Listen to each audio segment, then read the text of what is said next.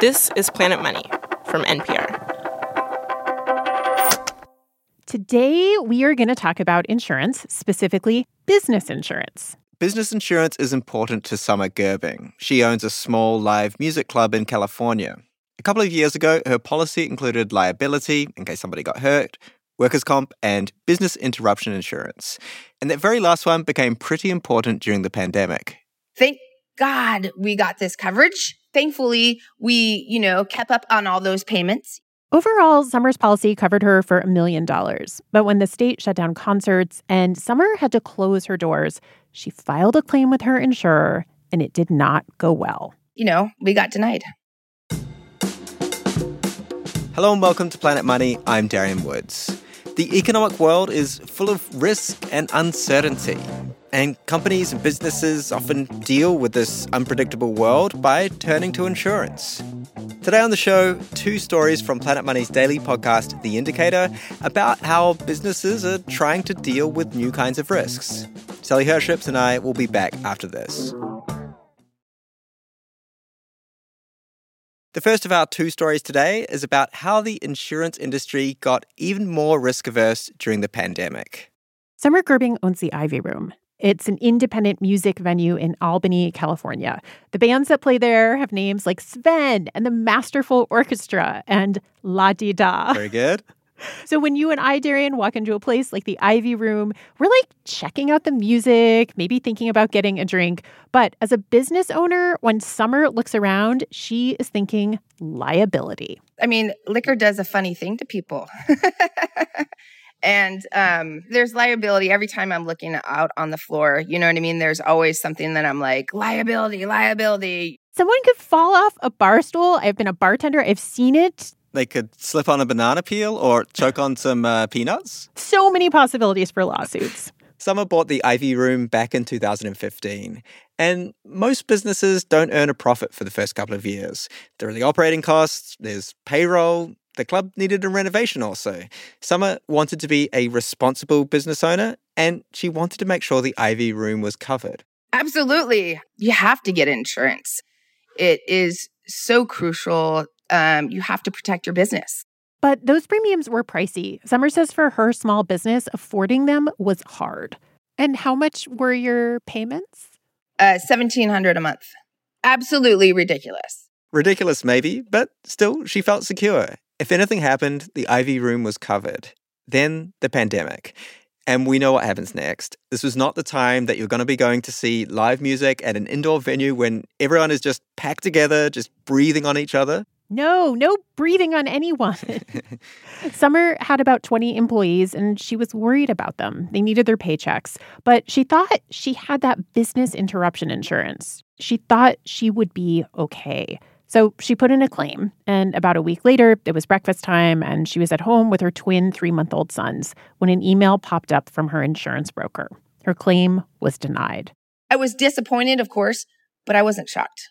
Still, Summer wasn't going to give up. California had basically ordered her business to shut down, so Summer felt like her business interruption policy should have covered her. So she contacted a lawyer. We did. We thought that we have to fight for our business and we have to fight for other businesses. This isn't, it's just not fair. It comes to a point where we're doing our part in this relationship.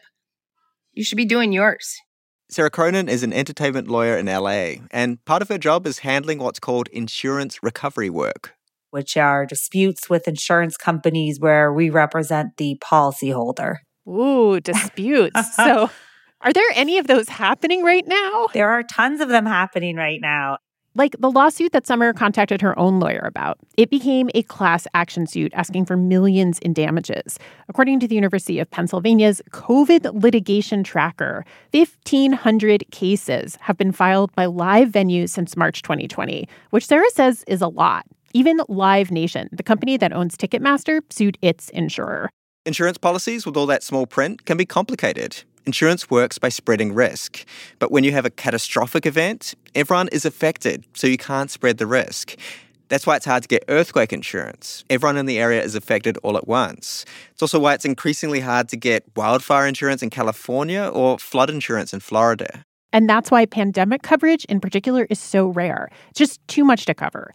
When you have so many people like Summer, there just isn't enough money to cover everyone. Plus, pandemics happen rarely, which can make it really hard for insurers to predict and plan for them.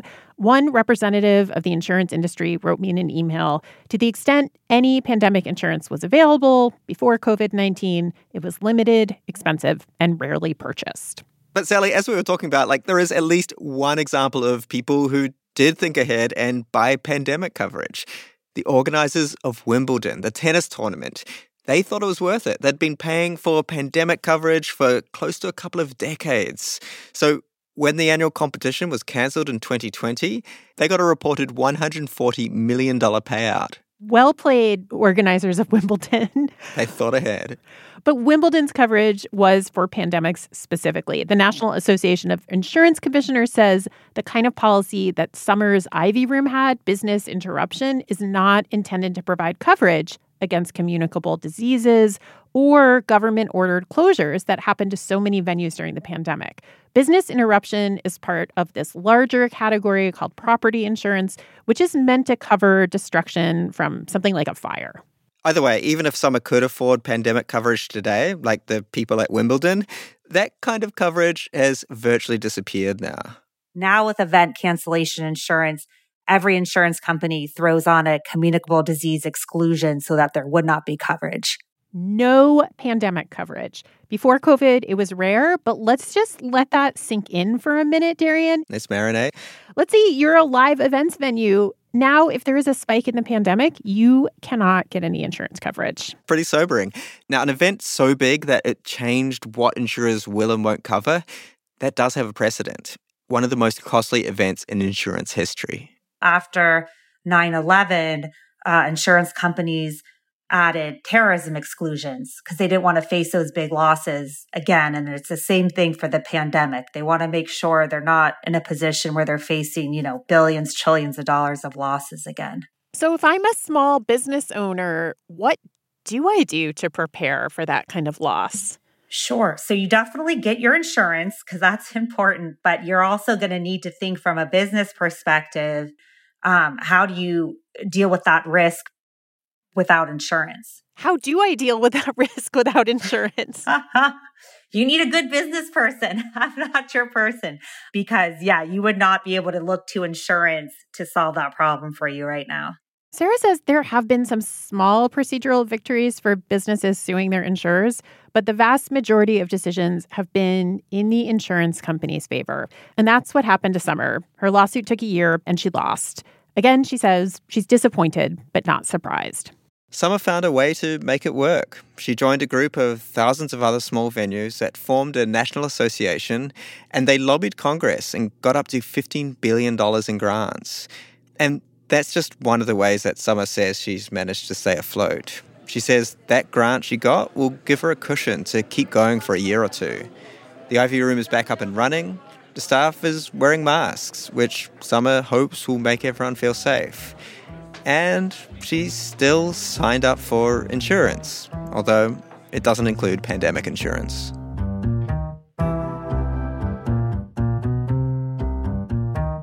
So the pandemic was one event that a lot of businesses and insurance companies didn't see coming. Up next, businesses that are facing a new frontier of risk.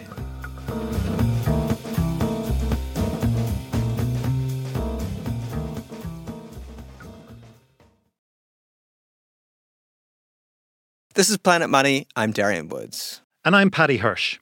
The United States is not at war with Russia, but Russian hackers are at war with the US. At least that's the message that President Biden sent in a recent speech directed to American businesses. Planning a cyber attack against us. As I said, the magnitude of Russia's cyber capacity is fairly consequential, and it's coming. The federal government... It's not clear how many American companies have been targeted by Russian hackers since the West and its partners imposed sanctions, but companies are trying to prepare themselves. Some have the resources to build systems to keep hackers out, but that can be a long and expensive process. Yeah, instead, many companies will likely rely on insurance to cover any losses that they might suffer in an attack. But corporations that have already been hacked or wormed or otherwise cyber assaulted by entities with connections to the Kremlin have found that their insurance comes with a catch. And once again, there is one single line in company insurance policies that is allowing insurance companies to get off the hook.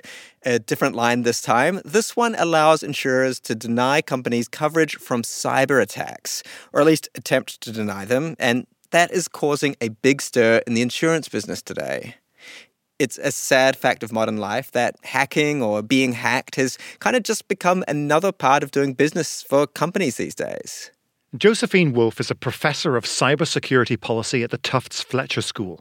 She says that up until relatively recently, most companies have relied on their regular insurance policies to protect themselves against hacks and worms and ransomware and all sorts of other cyber nasties. Pretty much all companies have what we call property and casualty insurance, which covers pretty much all risks to a firm's property, including business interruption risks, where if you have to shut down operations for a while. And those property and casualty policies even include business interruption because of things like malware and computer security incidents. But computer security incidents or hacking, like holding companies for ransom, have now become so prevalent that some companies have taken one more step to protect themselves, and they've bought specific specialty cyber insurance as well. The problem, Josephine says, though, is that cyber insurance typically doesn't provide much in the way of coverage, financially speaking. Those policies, because there's a lot of uncertainty around cyber risk, tend to be capped fairly low. So most companies can only get a few $1 million worth of cyber coverage. And when hackers attack, they can cause a lot more damage than a few $1 million. Ransomware attacks can be particularly painful, and they can go as high as $50 million. In a situation like that, cyber insurance for, a handful of a few million is not going to cut it. Yeah, and with so many companies withdrawing from Russia or refusing to do business with Russian companies, there are now a lot more names on Russia's hacking hit list, which means a lot more companies looking for coverage from cyber attacks. But because the cyber insurance coverage is so low, Josephine says, companies that do get hacked will often make a claim against both their cyber insurance and their regular generic, property and casualty insurance. That's because property and casualty covers them for a lot more money. And this would be a smart move. Apart from that single line that is included in most insurance policies.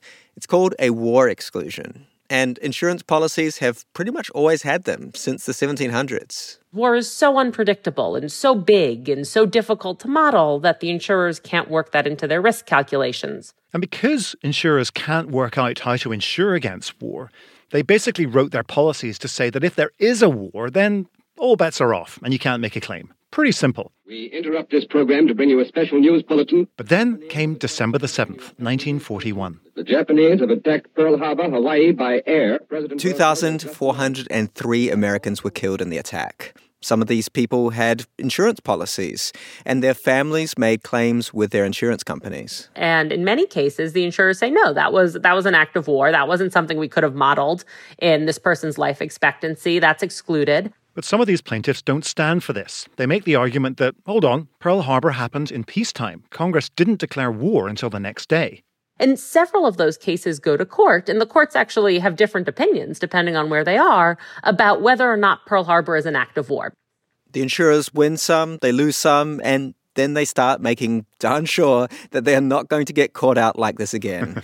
They start tweaking the language in their policies to make that war exclusion absolutely watertight. And this is not just for life insurance, this is for everything. So the crucial language is usually something along the lines of a hostile or warlike act in times of peace or war. And you sort of see that language evolve over time. And then there are usually a few criteria that sort of go below that say a hostile or warlike act, including something that's perpetrated by a government or a military, something that's related to civil unrest or disruption.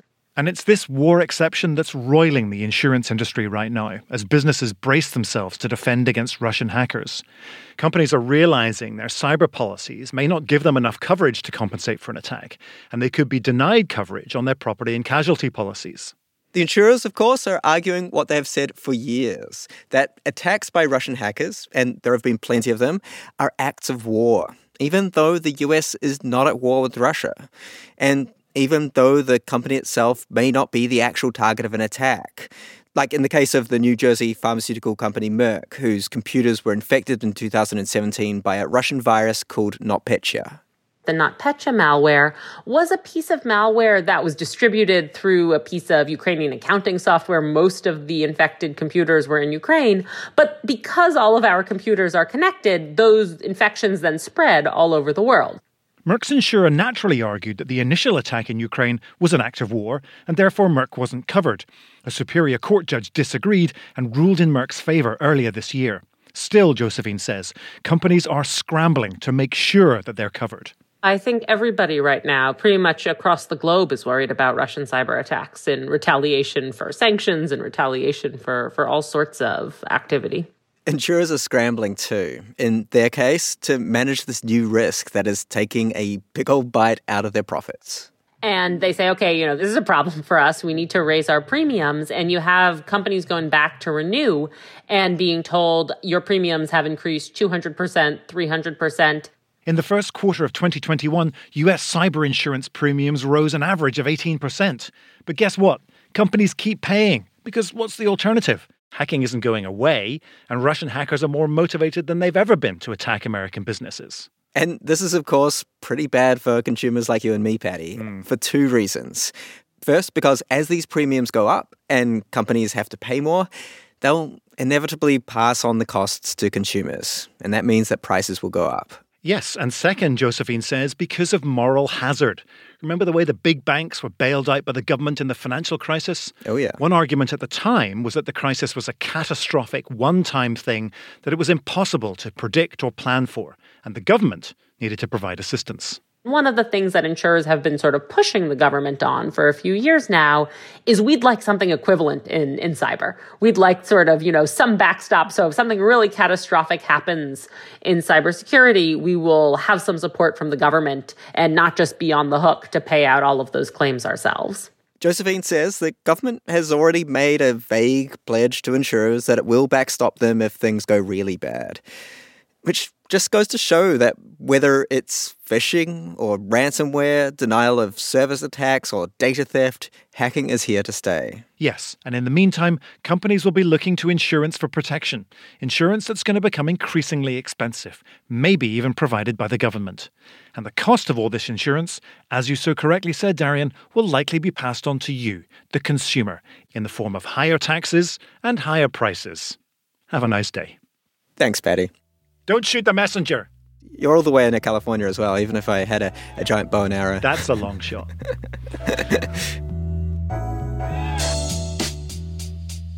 If you have a story to tell about insurance and risk, we would love to hear it. You can email us at planetmoney@npr.org. We're also at Planet Money on all the social media platforms. The Indicator is also on Twitter @The Indicator. Today's Indicator episodes were originally produced by Jamila Huxtable and Jess Kung with help from Gilly Moon and Isaac Rodriguez. They were fact-checked by Corey Bridges and edited by Kate Concannon. This Planet Money episode was produced by Willa Rubin with help from Gilly Moon. It was edited by Jess Jiang, and Alex Goldmark is our executive producer. This is NPR. Thanks for listening.